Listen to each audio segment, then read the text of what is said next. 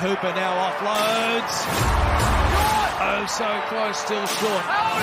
Blaubanga. There he is! He's over!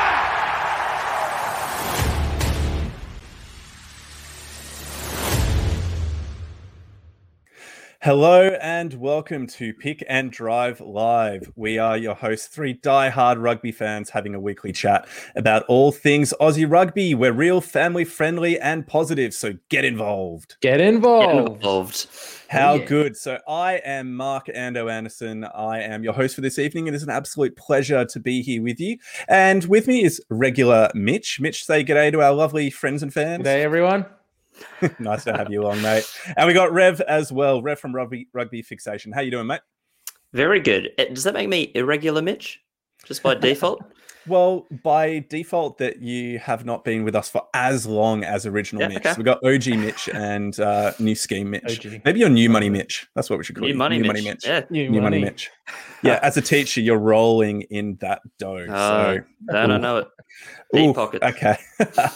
Well, everybody, it is a pleasure to be with you after the first round of the Bledisloe. And we now move into the, obviously, second round of the Bledisloe and the upcoming Rugby Championship. There's a lot to talk about. The Aussie and New Zealand teams have been released, and we cannot wait to dive into those with you. But before we get going, Rev, we've already mentioned that you are also from Rugby Fixation. Why don't you sell yourself a little bit? Tell the adoring masses where they can find you. Yes, please get involved on Twitter at Rugby Fixation. We're releasing podcasts pretty close to weekly, just sort of changing rotation depending on who's available and what we want to talk about. But a few interesting things coming up just in terms of Wallaby selections over the years. So that'll be one to look out for in the next week or so. And Rev, it's good to know that you're a favourite with the fans, favourite with the ladies. Yay. Robski Foster's keen to have you back, mate. Keen to have you back. And Big Will Rugby, yeah, baby. Glad to have you along for the ride, Will. So what we're going to do to start off with, I just want to let everybody know that we do have a Rugby Championship tipping competition, which has started. It's on Super Brew. We didn't want to give you the login code right here because you wouldn't have time to type it in. But basically, go onto our social medias on Facebook, Instagram and Twitter. Actually, it's mostly Facebook and Twitter we've chucked this up on. So go check out the link there.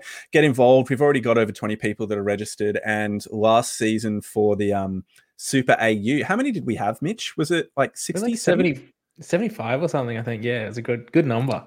Yeah, it's great. So let's see if we can get up to that as well. I think that'd be fantastic.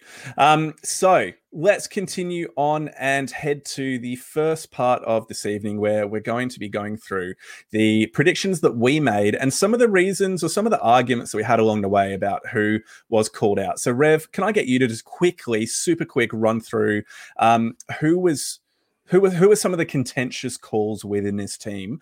And then, Mitch, you can tell us what you argued about. So as we were choosing this, the three of us sort of butted heads on a few spots. I think Locke was always a bit of a tough one. I've been gunning for Rodder for the last 2 weeks, and he hasn't earned a spot, both in this and the actual one. We also had a bit of contention over Lockie Swinton and Issy Naisarani sort of pushing their way into the back row. And one of those has come true, which is nice. A bit of a gap between McDermott and White as well for that 9 jersey. And then I think probably the spots that were the most contentious were the reserves. Between Tamua, Quade Cooper, Reece Hodge, Geordie Pataya, there was a bit of movement for that 22-23 jersey. So it's good to see that none of us were on the money, but we all came pretty close. Now, Mitch, before you start going off, why Quade Cooper for the bench 23? Why? Well, I just think if we're gonna play Cooper, it needs to be now. I don't want to wait until if we win this week. I don't want to wait until the third test in Perth to bring him on and hopefully, see how he shapes up. Because if he's not good enough, then at least we've caught it early and we probably have a game to catch up. If he is good enough, great. He'll hopefully win us the Bledisloe. But it's a big call, so it could go either way. And I don't think the decider in a Bledisloe, which we haven't had for a few years, is the best time to be testing out Quade Cooper. Yeah, I hear you with that one. I understand that there is this almost fairy tale aspect to what Quade could potentially do. He's not the future, though, by any stretch of the imagination. And so whilst there is a part of me, the romantic part of me almost, that wants to see Quade back in the fold and get one over the darkness, I don't even see that happening next week. Even if LSU gets injured, you'll see Toomua swap into that almost without a shadow of doubt. So why don't we continue on now to what the actual predictions, what the actual team was, not the predictions. And Dave Rennie, I think, made some pretty big selection calls as we came out. We have, starting from front row, Slipper, Pango, Mosa, Alatoa. We called that one, boys. Well done to us. Yay. Yes. So we then had Swain and Phillip in the lock. Swinton, Hooper, Valentini round out the back row. McDermott, Lolasiu, 9 and 10. Korambete, Toomua, Paisami, Kellaway, and Banks, with the reserves being Ulesi, CO, Tupou, Salakaya, Loto, Wilson, White, Ikitau, and Hodge. So what we might do before we go any further is put them side by side with our predictions, and then you can see what we got right and what we got wrong. Now, with this point, I just want to start with the fact that Big Will loves us, even though we're Aussies. So that just warms the cockles of my heart. Even when we get some of our team predictions wrong, it's good to see that there is a bit of love. And why don't we start some of the conversation here with Ian Roger jumping in and asking, any reason you can see why Ikitau got dropped? Mitch, start us off with that one, mate. I think the reason Ikitau is moved onto the bench is to bring in room for Toomua in the 12, and that is purely for a backup kicking option should Noah Lolesio not be able to nail his shots like he did last week. I don't think Dave Rennie's going to make the same mistake he did last week when clearly Noah was off by 20, 25 minutes. It was pretty obvious, but we had no one else to possibly have a shot. Maybe Tate McDermott looks like he's been doing some kicks in training, but you wouldn't want to be testing him out in Bledisloe 1. So last week we had no option to go to, and we tried to sort of hope that Noah would come good in the second half, and he didn't. I think this week we can go to having Toomua there allows us to then go to Toomua as another kicking option should it get a little bit too much for Noah. Okay, cool. That makes a lot of sense there. Rev, we've had a question come in from Hugh Tyndall asking, any idea what happened to Bell on the bench? CO has been more underwhelming than Toomua in Super this year. Do we agree with that? Do we disagree? Do we understand why Bell's been dropped, Mr. Incredible himself? He's definitely been more underwhelming than Toomua in regards to CO. I do agree with that, but I think for a test like this, they've just realised we want experience, and they've made that really clear with all their decisions. Like adding Corin Betty, Nick White, and Scott CO, that's 120 extra caps than they had last week. So I think just CO being that much more experienced than Bell, they're really hoping that he's been in these positions. He has held up scrums, even though he hasn't been as dynamic around the field. They don't really want that off the bench for CO because Tupou can do that. They just want him holding up the scrum and making tackles, which I think he will do a good job of.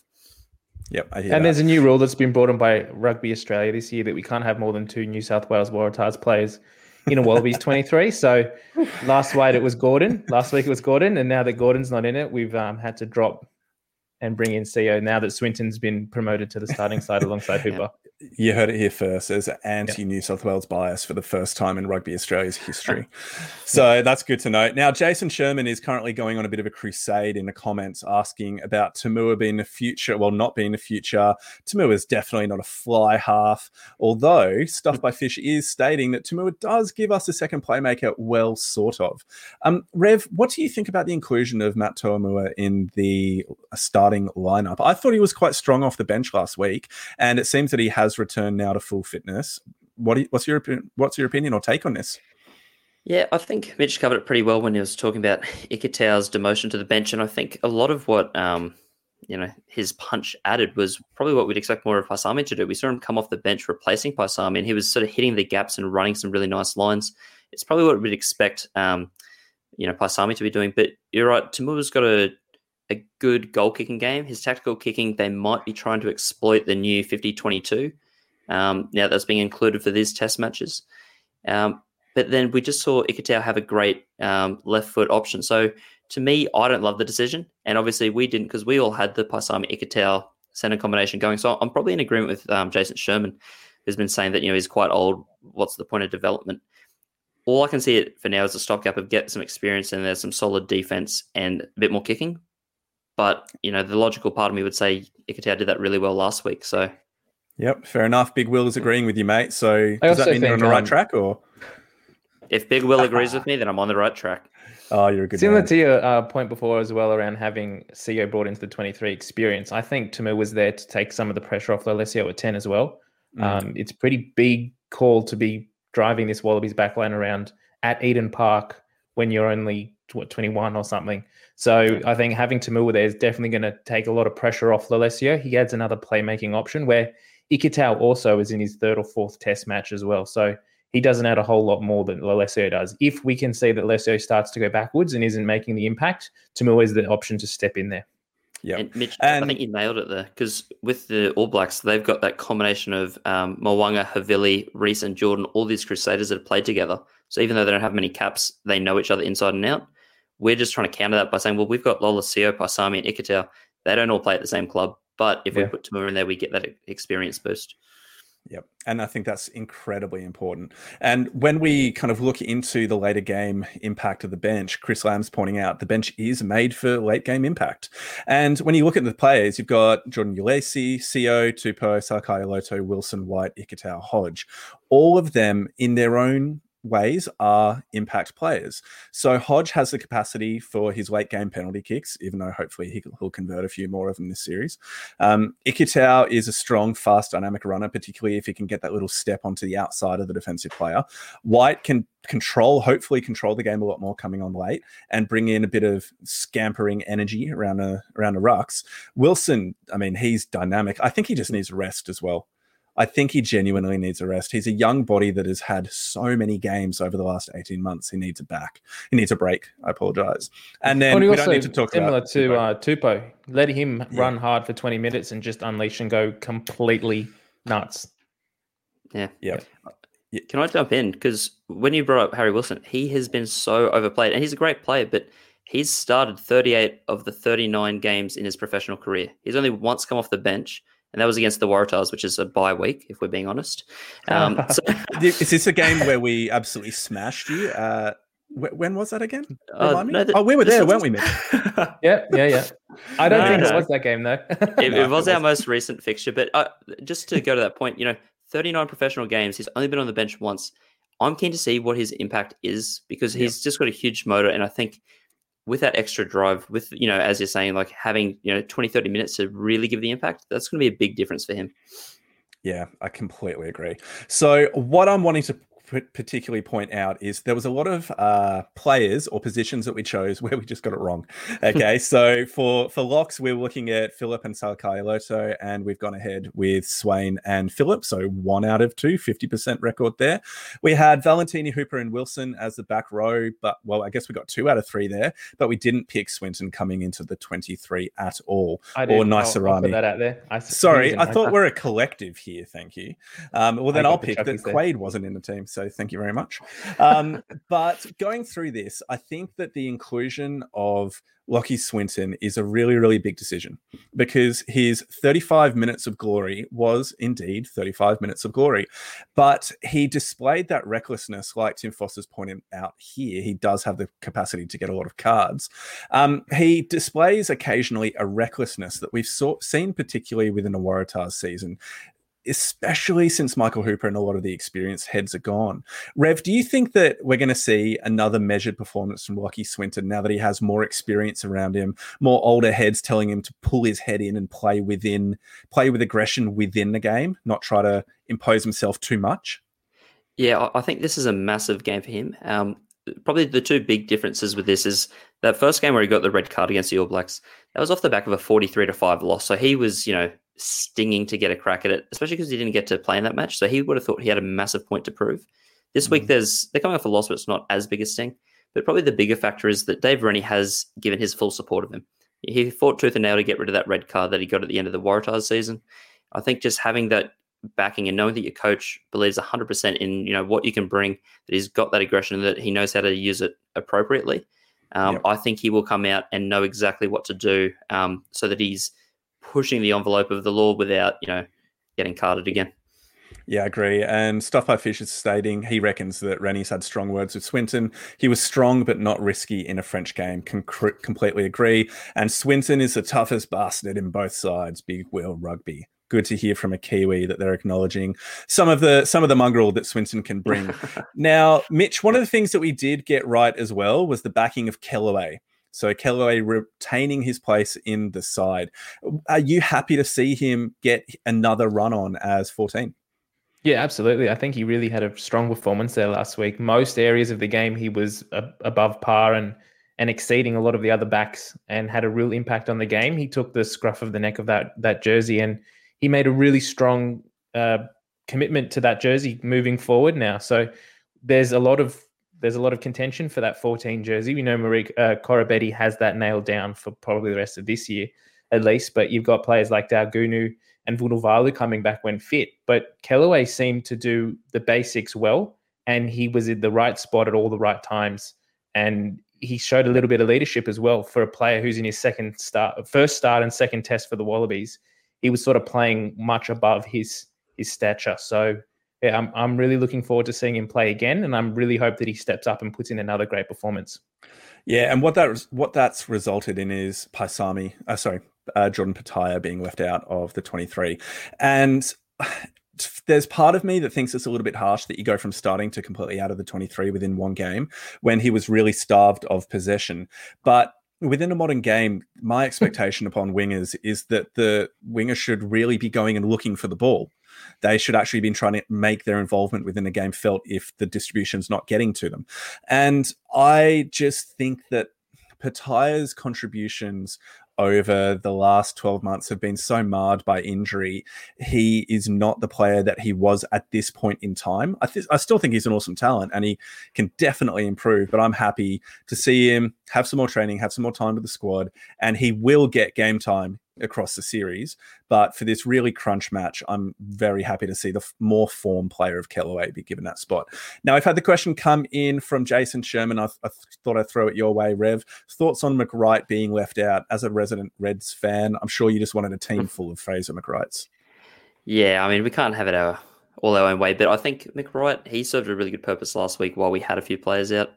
I do think it makes more sense to have a 6 and 8 option on the bench as opposed to a genuine 7 or Fetcher, just because we're not going to replace Hooper.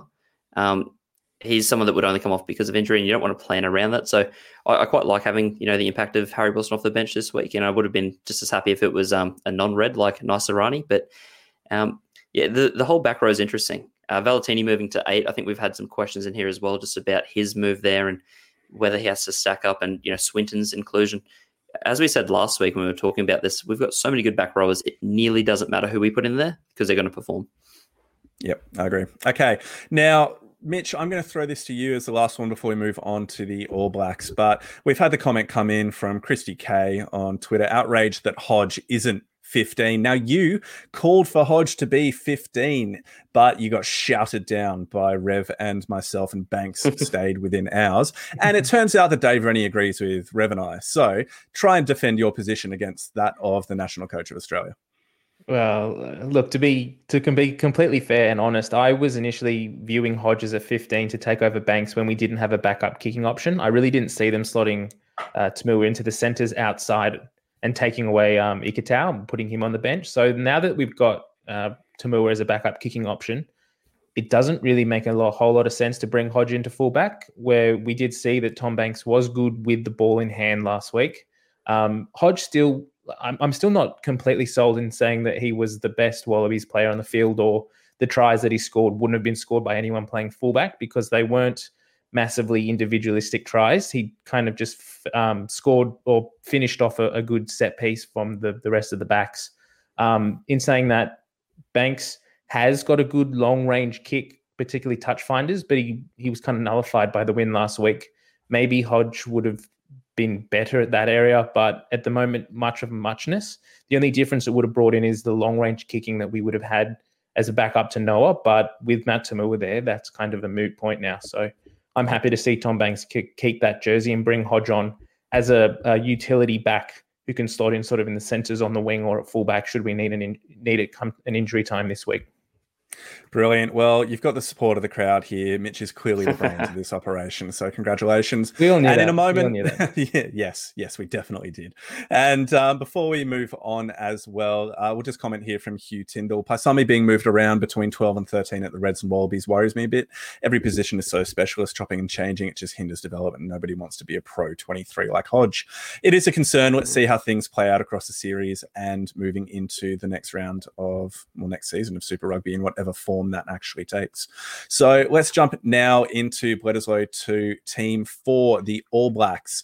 And Rev, you're a resident Kiwi expert as well, mate. You're an expert on many things. So why don't you talk through some of the major changes and any of the big surprises you thought? This team was quite interesting to see. I thought they might make a few more changes, but really the one injury-enforced change was the major talking point, with ALB having a bit of a knee knock. So he comes out of the team. Rieko Ioane shifts from left wing to outside centre, and we see Will Jordan make his return, which to most people that are into betting are probably thinking, great, that's money on him as a try scorer, because he just picks up the scraps anywhere they are. The only other change, really, there are a few players that were named last week that got pulled before the match. So Samisoni Takiaho gets officially named at hooker. Scott Barrett comes in, who was supposed to play last week, but pulled out late for Tui Piloto. And then the other change is the return of TJ Perenara coming in for Brad Weber. So the return of Perenara just adds, a bit more experience off the bench. It's a pretty scary thought knowing that he could run in, tries from anywhere. I think he's the second or third highest try scorer in Super Rugby history, which is crazy from a scrum half. This team's really settled and it looks really good. And the danger of having three Barretts on the bench, but in particular one that's been the World Player of the Year twice in a row, it's something we can't yet compete with. So we really need to start strong, and it's not been our forte. So it's going to be a really interesting matchup. One of the areas that I thought we actually did quite well in last week was the wide defence and the general inability of the All Blacks to get around us. I am just kind of worried that Beauden Barrett and Jordan Barrett didn't really have an impact at all last week. And in a way, I wish they did, because they're very rarely quiet 2 games in a row. And so that means that they're up for a big one this week, and that's very concerning. Mitch, any particular viewpoints or ideas you wanted to talk about from this team before we move to some of the analysis that we've got ready? I think the biggest thing to be wary of as a Wallabies fan is the All Blacks don't often put in a subpar performance, particularly in a Bledisloe fixture. And if they do, in the few chances in the last 10 years that they've done that and not really been 100%, they've come back 110 to 200% better the week after. So this All Blacks team knows that they need to win the Bledisloe this week. It's going to be a big task for them to go to Perth. If that's decided, if the Wallabies can win it this week, then they've got a big chance going into Perth. So the All Blacks know that, and they're going to be coming out firing. They know they didn't finish well last week. They did take their foot off the throat a little bit, and the Wallabies came back strong. I don't expect this team this week to do that same sort of thing. So the Wallabies need to start strong and finish strong as well. This All Blacks team just going to be roaring to go for the full 80. There's a few really good perspectives that are coming in from the crowd. So the All Blacks will definitely be a lot tighter this week, like you were just saying, Mitch. And I think we're going to see that from the Wallabies as well. But it's a comparison to which, like, how much can we improve versus how much they're going to be improving as well. And then Hugh Tyndall, actually, I'll say this from Big Will, Rev for Prime Minister. You've got some love coming in from the sideline there, mate. Hey. Now, Hugh Tyndall has said, filthy bench depth, but kind of glad New Zealand don't know who their best 15 is. And there's a part of me, Rev, that sees that within the centres, particularly within the movement of Rieko Ioane into 13. Now, he can be a little bit hot and cold, and he can get caught out defensively against some strike plays as well. So I wonder if that 12-13 channel is going to be an area where the Wallabies are going to look to try and exploit and maybe sit Rieko on his, make him have to choose and then exploit that decision-making process. I think maybe a year ago that would have been a bit more likely, but his full season at the Blues this year at centre, he was pretty sound defensively. And I think it makes sense that they've got Tamua in there so that they can try and get it out to the outside backs to maybe attack that channel. Again, they will try and go down Jordan's channel a bit as well, because he isn't as defensively strong as, a George Bridge. But I still think it's a bit much to say that it'll be an easier option for us. It's still going to be tough to get through. I really like the point about Udendal saying they don't know their best 15. I think no matter who they put out, it's still going to be a better team on paper than Australia at the moment. But it's an interesting thought, I think, for when they have to come up against the Springboks. because I think just their systems are so ingrained that, they really know who they are as a team and what their best team, second best team, all that looks like. I still get the feeling looking at this team, if Moody and Tuanga come back, how does that change the front row? Do they have their best back row settled? Because to me, Tutu and Jacobson probably needed both feature in there somewhere. And then, the back line's constantly changing. They've got superstars everywhere, so it doesn't matter too much against us and Fiji and Tonga. But against the Springboks at full strength, that could be a really different prospect. So I think they've probably kept the team the same because they want to build those combinations for when they get to the Springboks. Yep, makes a lot of sense. I like Jason Sherman's comment that said Corabetti versus Will Jordan. I can't wait to see Corabetti run all the way over Will Jordan. Just absolutely cream him on the way to a try. Might have jinxed it just there. Before we move off this section, there was one comment that came in from Chris Lamb that I just want to quickly throw up. If you can put that up there, Ando. Yep. So thoughts on Kellaway's comments about the aura diminishing. Now, unfortunately, I don't know why we do this to ourselves as Wallabies. We come into a big test and say something silly in the media that says, the All Blacks aren't that good. We're much better. Pressure's on them. And it always comes to bite us on the butt. So in this instance, I don't think Kellaway initially actually meant to sort of G up the All Blacks, but that's what it's definitely going to happen. It was kind of like, if you go back and listen to the actual interview, it was a bit of a soundbite that they took out of it, and they were talking about something else completely at the time, but they did corn him into saying something like that, the interviewers. So unfortunate that it's come out there, because he did come out of that interview sounding a little bit cocky, even though he did have a great performance last week. But the All Blacks are going to be looking for Kellaway this week, and they're going to put him on his ass big time. Good, and I hope he dances around them whilst they do it. Okay, let's head on. Yeah, let's head on into some of the analysis. Now, there are a few points that we wanted to pick out from last week's game and talk over a little bit more. Rev, you were the one that asked for the first few lineouts to be shown. Is that correct? Yes, that's it. Brilliant. Okay, so let me get that going, and then you can kind of just talk us through what you wanted to point out as these are playing in the background. Well, some of the things that just came to mind was, as we were seeing the Wallabies, they really started with 10 minutes of all the opportunities coming their way. They had 4 lineouts of their own throw in pretty decent attacking positions that they couldn't execute. And we saw with Kellaway's try later on that when we get the lineout functioning a bit better, we can do much nicer things with it. We saw the same with Jordan Uelese later on in the match too, which we'll get to. My concern is with, I guess, how we're approaching this. They've already brought it up to the referees that they want New Zealand to be keeping a bigger gap between the teams, which is fair enough. They also want to make sure that when they're competing for the ball that they're not touching the jumping player, because, again, that should be penalised. I don't think that was too big a factor with this. I think just the mix of Whitelock and Retallick know exactly how to infiltrate a lineout, and with the swelling conditions and Pangramosa not being the best lineout thrower, it just made it hell on earth for us. There was just no continuity. We couldn't get anything firing. My concern with this is we're going to really try and counter that by having a group of players jump in and try and, get a decent push going when the maul starts. And with the new law changes with the flying wedge and all the latching on, we've now got to be really careful that we've talked about the lineouts to the refs. We've got to make sure our lineout's spotless, because it's not a point of strength for us. I think if we can get our lineout throws in, it doesn't need to be fancy. And I think that's why they got Philip and Swain in there, 2 lineout callers. If we can just get ball up, ball down, and use it, we're going to be in a pretty good position. I hear that. And I think another big point around that as well before we move off is that in the space of 10 minutes, we had 5 or 6 penalties blown in our favour. Yeah. And we went to set piece and lost our advantage every single time. So if the role was reversed, the All Blacks have probably scored 3 tries against us in that space, because they'd kick it to corner and they'd execute. So we need to be better at that this week. I know there was factors. The All Blacks were jumping across. The wind was causing havoc in the throws, but we needed to readjust and maybe look at some other options. Now, none of those were really kickable penalties. We weren't within the 22.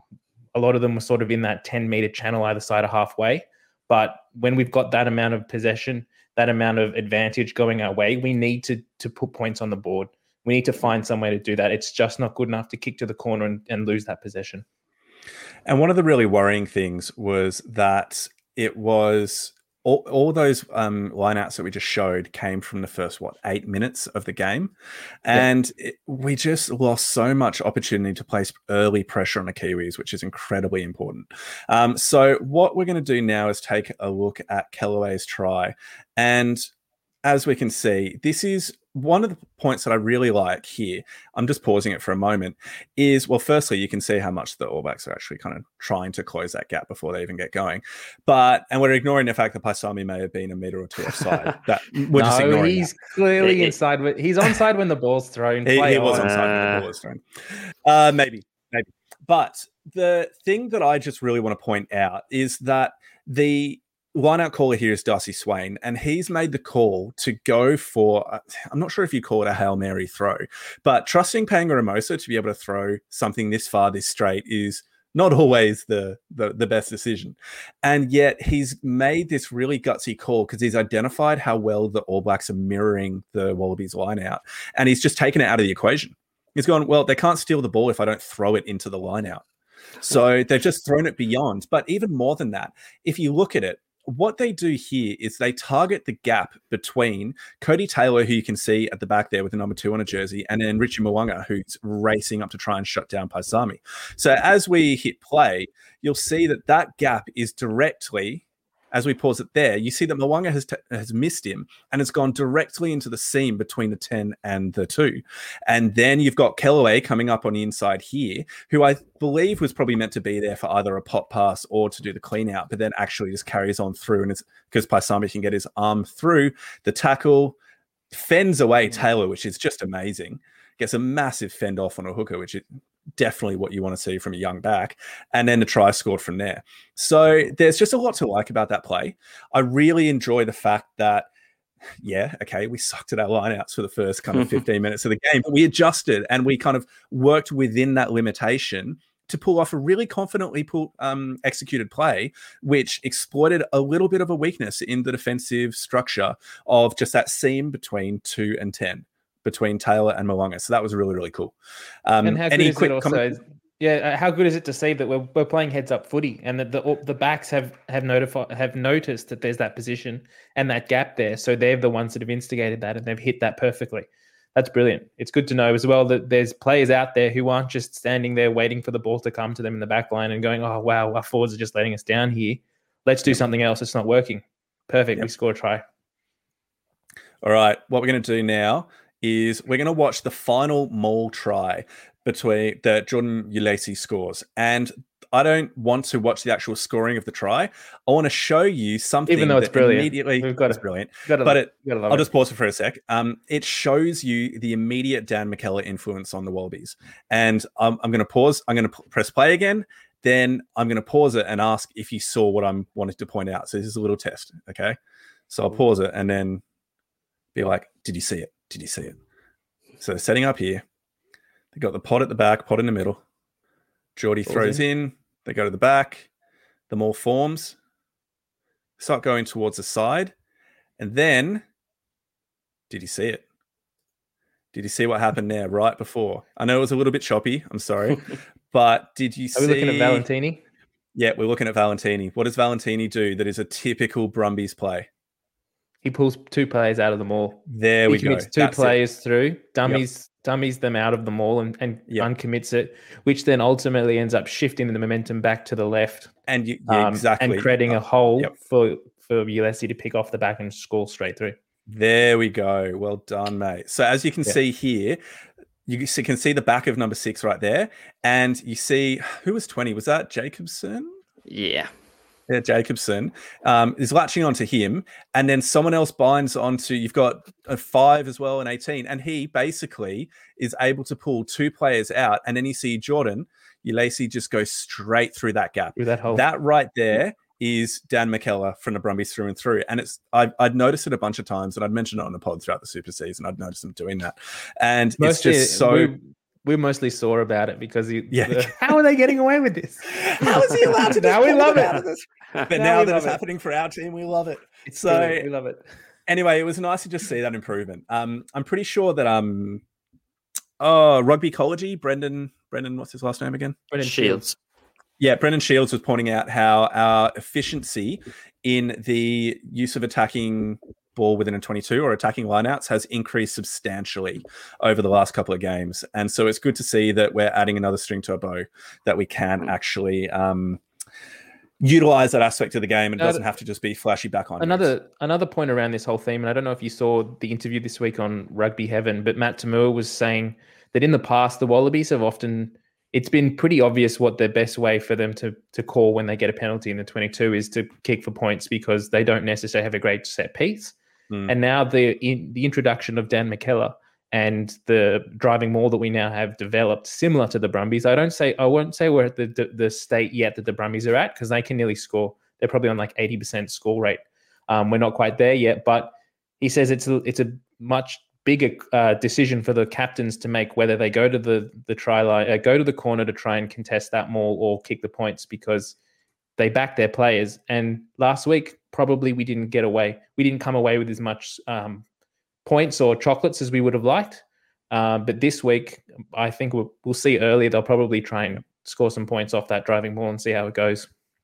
Now, a really important question that Jason Sherman asked is, isn't that against the rules? Pretty sure players can't deliberately pull players out of the maul. I remember this happened against the Waratahs, and I was very salty about it earlier on in the season. And I actually went through and had a look into the law book, and the argument that they'd be able to make is that they're not actually pulling players out of the maul. They're choosing to disengage or disconnect and reestablish themselves at the back. And the players who happen to be holding on to them, well, that's their problem that they're holding on to. So it's a bit of a gray area that has been identified and is being utilized really, really effectively. So I think, like, if you're visibly standing on the side and actually physically pulling players out of the maul, you're going to be pinned for that. But if you're as the player in the maul, as we saw, letting go and shifting out, then it's technically you're not pulling players out. You've disengaged from the maul and you've cleared out of the way. They've just chosen to follow you. Yeah, and they can't re-engage. They can't reconnect because that's changing of the bind. Not from there. They'd have to go back around. So, yeah. Correct. Yep. So got a couple of kind words coming in. Thanks to you, Tyndall. It was pretty fun to check that out and be like, oh, yeah, I am learning something about rugby. How good.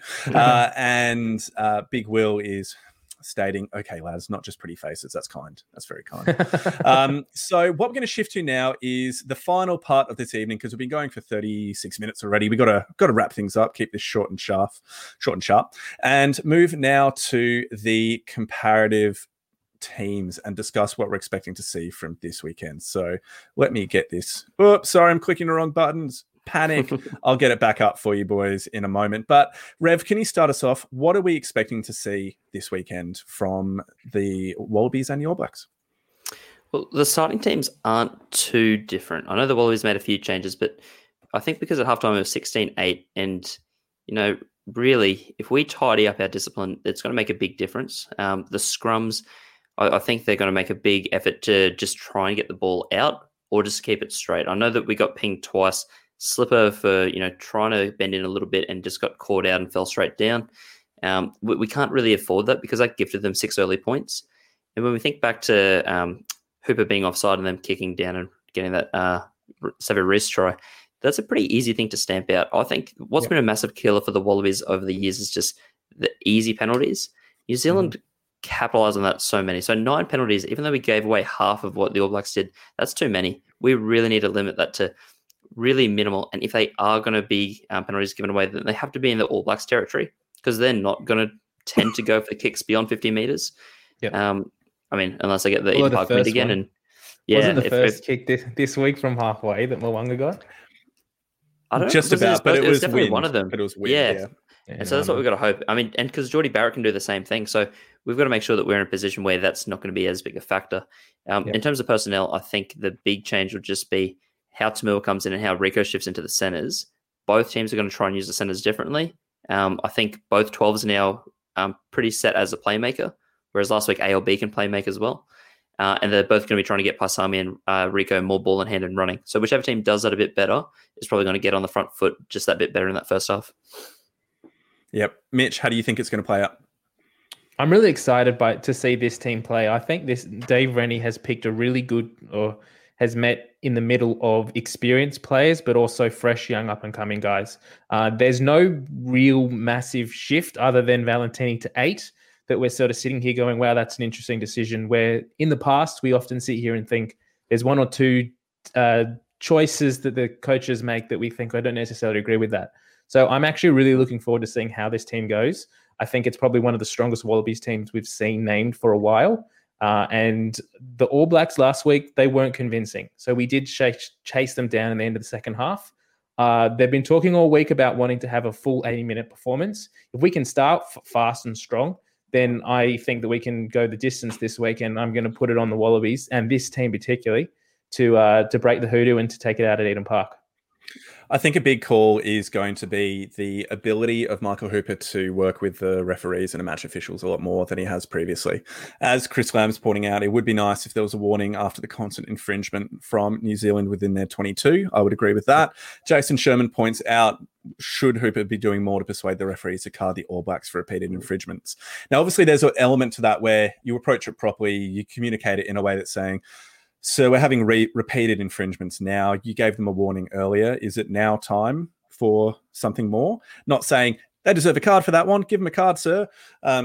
Because no ref wants to be told what to do. Yeah. But it is incredibly frustrating from an Aussie supporter's perspective when New Zealand definitely do it. And it's a considered ploy that they're doing, which is to slow the ball down, do constant repeat infringements to stop try scoring opportunities because they'd rather concede 3 than 5 or 7.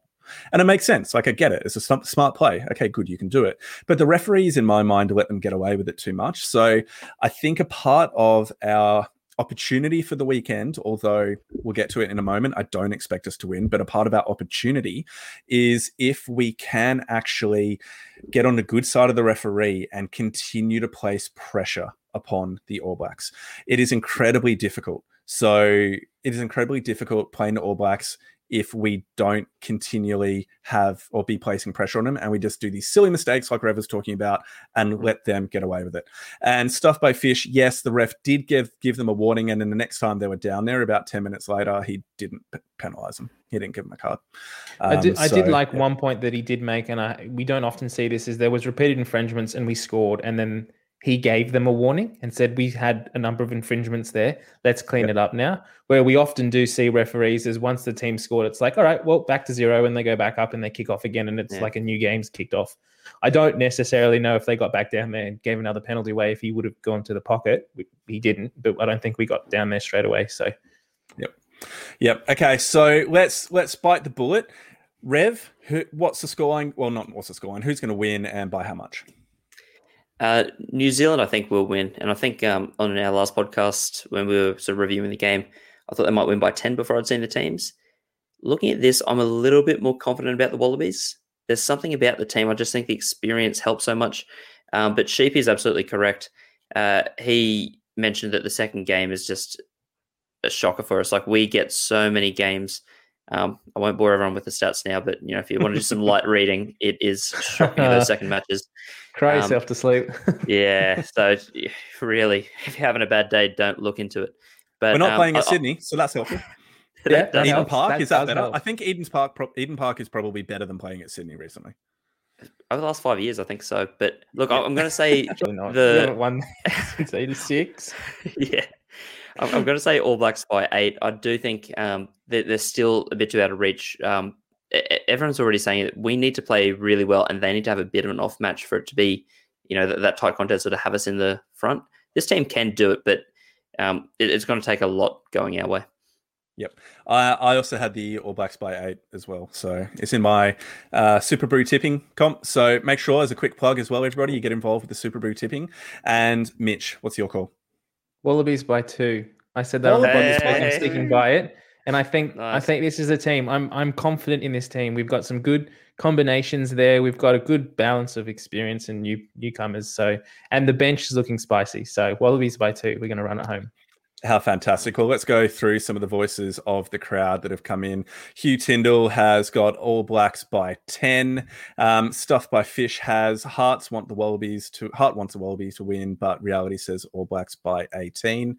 Carlos has said Wallabies by 3. Big Will was 14 plus, but I'm now more like 5 plus to my All Blacks after seeing this team. And Douglas Gardner has got in with All Blacks by 10, unfortunately. Come on, guys. Unfortunately. Tim Foster. Have faith. Well, your twin brother has the All Blacks by 5, so maybe you need to have a chat with him. Although we've got Stuff by Fish and Big Will who are very, very happy with your calls of the Wallabies getting Hoodoo's gone. Hootie's gone, Hootie's baby. gone. Hootie's gone. How What aura? fantastic. What aura? What aura? Exactly. What aura? Well, ladies and gentlemen, we've been going for 45 minutes now. Thank you so much for joining us. It has been an absolute pleasure. Please make sure that you get involved over the coming days. And well, actually, it can't be over the coming days. It's got to be tonight or tomorrow and sign up to our tipping comp.